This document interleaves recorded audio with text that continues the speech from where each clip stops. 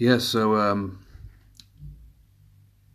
I created a book called Jake's Jumpers. It's a book about a boy who gets a magical gift as a present for his birthday, or for his nan. He's not seen his nan for years, and she's been travelling around Indonesia. So I've published the book on Kindle, and you can download it now.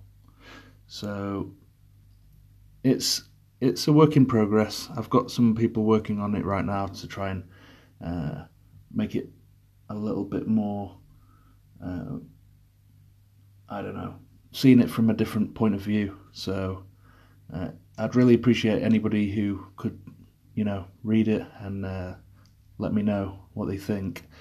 It's free at the moment to download. So it's called Jake's Jumpers, Beneath the Sands. So this is going to be a blog for people to give me some advice, give me hints, give me tips. Let me know that they like the story or it needs modifying. And hopefully our team here at Computer Doctor in Yeovil will be able to change the story to suit the people reading it a bit more. And we're going to be doing illustrations, we're going to be doing a bit of promo, and I'm quite excited to see where it's going to lead. It's a book that I've written a few years ago, and I've picked it up recently to publish it and to put it out in the market and see what people, see how they take it. It's a bit of a different slant on a magical sort of story. It's more of a psychological enhancement that these jumpers give the child when he goes to school. He doesn't realise until weird things start happening in the class, and he realises that these jumpers have got some kind of psychological edge, and the edge keeps turning up in volume.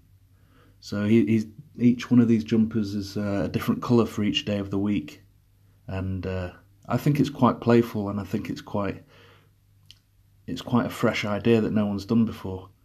And obviously, it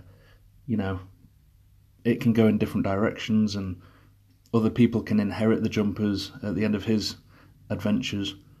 And I just thought it'd make a really cool series. So a few people have read it, and my family's read it, and it's definitely time to get it out there. So yeah, let me know what you think, and I'll see you in a bit.